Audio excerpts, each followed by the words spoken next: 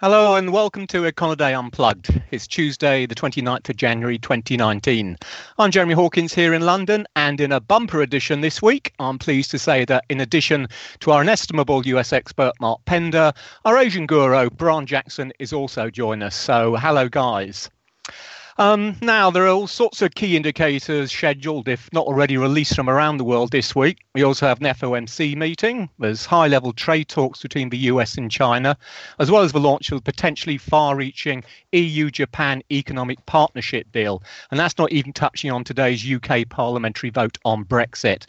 So best we get a move on then. Now, Brian, I know you want to have a chat about the upcoming RBA meeting, but perhaps just before we do that, we just quickly touch on China. Obviously, investor concerns are rising about where the global economy is headed, and one area of particular uncertainty is, of course, China. So we know it's slowing, but the big question is, will it get away with a soft landing, or is it in for a much bumpier ride? Well, we often have this situation where, we have the Chinese data showing that it's a very smooth ride every time. We see, in particular with the GDP numbers, a fair bit of stability. But I think that definitely does mask some of the underlying problems that do happen in China. It's going to, I think, continue to get a little bit weaker, but they still do have, I think, a bit of flexibility in the policy response that they can make to that to try and offset some of that. So, in particular, I think there's every time you do see growth start to fall a little bit too much from, perhaps weaker external trade, there is a push to try and boost consumer spending to try and offset some of that, trying to get the housing market going again. And we've definitely seen over the last couple of months reported growth in house prices starting to pick up a little bit. So, I think we're going, this slowdown still has some more to go, but there are some policy options available to Beijing. Hey, Brian, this is Mark. How quick are these policy actions expected to have their effect, or to begin to have their effect? Well, again, I think you've already seen it to a certain extent if the house price numbers, can be trusted. Obviously, they've started to turn around just in the last 2 or 3 months, and I think that has been, the impact from some measures taken towards the end of last year to try and loosen up credit conditions in that sector. But I definitely think that trying to do more for consumer spending is an important part of the policy mix, and that can go through pretty quickly if you we just saw yesterday some officials saying that we're going to be doing more to in response to all the Huawei stuff going on overseas, that we're going to do more to try and support local firms to roll out the 5G network, the 5G network in China, and to try and encourage more consumer spending on high-end electronic products. So, things like that, I think, can flow through pretty quickly. And Brian, this is Mark again. I have another question. And you mentioned trust. Are the Chinese statistical bureaus confronted with skepticism on how shockingly smooth their data is? I think it's just part of the furniture. I think everyone knows that that there are issues with the data, and from time to time they do come out with proposals and changes to their methodologies that I think do represent a real improvement in the data. But it's a slow process. It's a big country, and there's still I think a lot of work to be done in increasing the standards of their economic statistics. But it's just something that you have to sort of take with a little bit of a grain of salt, but also realise that they're making progress. Okay, thanks, Brian. Now RBA then. From what I understand, there's various talks about downgrades to economic assessments and the like. So, any kind of chance of perhaps a switch from the tightening bias? Yeah, this is really interesting. We had actually just this earlier in the week, one of the board members, Professor Ian Harper, he gave an interview to the Wall Street Journal, and he was very much sort of sticking to the line that we've seen for quite some months now from the RBA, that in his view, the next move in rates will be up. And that's really been a consistent message going back to the middle of last year. If you look at the minutes to each of the RBA meetings over the last 6 or so months, they've always been saying that they think an increase in rates is more likely than a decrease going forward. That said, they've always been saying that, we don't see any case for a near-term shift, but they've always been sort of putting out that message that, rates are going to go higher. What has changed, though, is that the markets are not quite as convinced as what they were just a few months ago. We haven't had an RBA meeting in January. They always take January off. So it's been 2 months now since their last meeting, and we've definitely seen some further weakness in the housing market and some other issues come forward that have cast doubt on this idea that the next move is higher. And just how important is China going to be? If we talk about the soft landing, presumably that makes higher RBA interest rates more likely, but if China slows more quickly than expected, does that take tightening completely off the table? That is definitely one of the big factors. Obviously, the Australian economic cycle is still very highly correlated with what's going on in China, but probably, that's been, recognised, I think, for a while now. What has changed, perhaps in the last couple of months, is just a more of a focus on the housing market. Again, that's sort of been something that we've seen all through 2018. Mainly in response to some regulatory moves to try and tighten up investment in property, but that, I think, has become more of a focus in recent weeks, and as we go into the new year. So people have already said, we've had probably about 10% fall in Sydney and Melbourne house prices, and if that continues on in 2019, then that's really going to start to bite on consumer spending, and that will cast real doubts perhaps on the RBA's growth forecast. And so if we do see that start to happen, then this pricing that we're already seeing in the market for a rate cut, we might start hearing a bit more about that. Did you say, Brian, that housing prices in Australia fell 10% last year? In the two largest cities, Sydney and Melbourne, by more than 10% actually in 2018. Well, that's quite severe. I know that you haven't had a recession in a long time, but isn't that kind of consistent with that possibility? Sure. I think, again, we do have some other factors at work that are helping us. We have had some decent export growth over the last while, and we've also had the Australian dollar come off quite a bit, so that's going to support our export performance as well. But it's definitely a concern. What we have seen so far is that it hasn't really shown up in the consumer spending numbers, because the employment numbers have been very good for some time now. So as long as people still have a job and can still pay their mortgage, everything is generally okay. But there's definitely I think a downside risk from there to that consumer spending outlook, and that would be, I think, the main factor that would prompt the RBA to cut. Okay, lovely. Thanks, Brian. Right, so moving a few thousand miles away then, Mr. Pender, we have an employment report on Friday, and do we have a patient FOMC? We will have a patient FOMC. I think that's almost certain. There's just been too many questions and a little bit of certainly a slowing that's going to be related to the government shutdown. And there's a little bit of an uneasiness here politically. You see it in the confidence numbers. We had consumer confidence come out today from the conference board. Its measure is a monthly measure.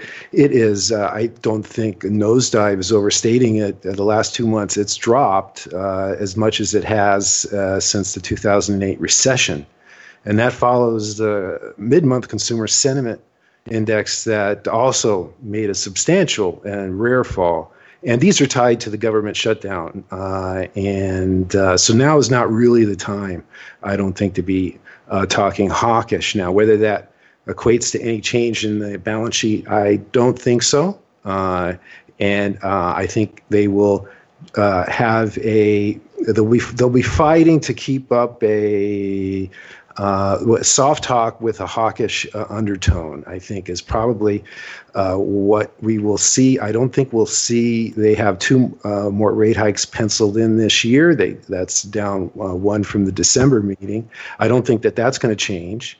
But in Jerome Powell's press conference, I think that there'll be an effort to, to have a little bit of a soft spin on the thing. Going to the employment report, that's really the sign of strength in the economy, and that's probably why I think the Fed is going to keep its little bit unaccommodative undertone. And even though inflation is dormant, they still have to stick by their ideological, institutional guns, I would say. By the way, the Econoday consensus for Friday's non-farm payroll growth is going to be 158,000, and that would compare with a massive 312,000 the month before. The 158 is fine, and there's a little bit of average hourly earnings are incrementally inching higher to cycle highs, and that process is also expected to continue. So I know it's difficult at the moment, obviously, because of what has been the shutdown effects and so on, but what's the kind of call on first quarter US GDP at the moment? Well, it looks like to be in the 2.5% range. It's a little bit dicey. Residential investment doesn't look very good. Government spending, purchases, that doesn't look very good. Even business fixed business investment, which slowed in the third quarter after rampaging through the first half of the year on the tax cut, that doesn't look like there'll be a major acceleration. Trade data is hard to come by because of the government shutdown. That's coming out of the Census Department, and we haven't had any trade data. And I'd just like to make one point about that. The Fed bases its policy ostensibly on employment and inflation data, and all those series have been unaffected by the shutdown. So the GDP is not actually cited by the Fed in its policy statement. And so that, I think, it underscores more importance than the labor market. And what Brian was saying, as long as the jobs market is strong, it certainly is here, things will probably take care of themselves. So I think that there's an assumption that consumer spending in the fourth quarter, even though we don't have December retail sales data, we don't really know how well the holiday season actually was. I think there's an assumption that it was probably pretty okay. And so that's going to support GDP. Okay, thanks, Mark. Okay, from then a couple of parts of the world where at least there's a reasonable chance that interest rates could be going up at some point to continental Europe, where it's completely different. So last week we had a new first ECB meeting, I should say, of 2019. There are obviously no main changes to the big policy levers there, but we did see, I think, as we touched upon expectations last week, we did see a downgrade to the risk assessment of the ECB's economic forecast. So in other words, the ECB is that much less confident now that its economic forecast will prove accurate, and that in turn, although it probably doesn't really have any immediate implications from a policy side, it does make the idea of any kind of hike in Eurozone interest rates this year that much more likely. And indeed, I think looking at some of the more recent figures, is still not a done deal that quantitative easing, which ended at the back end of 2018, won't have to be reinitiated during the course of this year. Why do I say that? Well, one of the key numbers coming out this week on Thursday, we'll have the first look at Eurozone GDP. This is the so-called preliminary flash estimate. Now, it's only expected to show a 0.2% quarter-on-quarter increase. And if we see that, well, that's going to equal the worst performance in terms of total output since the first quarter of 2013. We'll get some early clues about how it's going to come in with the French GDP accounts and Italy. They'll be released just in advance of the full Eurozone. But both those countries are struggling at the moment. And indeed, if we were to see another contraction in Italy, and the market call at the moment is just for a dip of 0.1%, that would put the Italian economy into technical recession. And that's clearly just from a psychological angle is not something the ECB is going to want to see.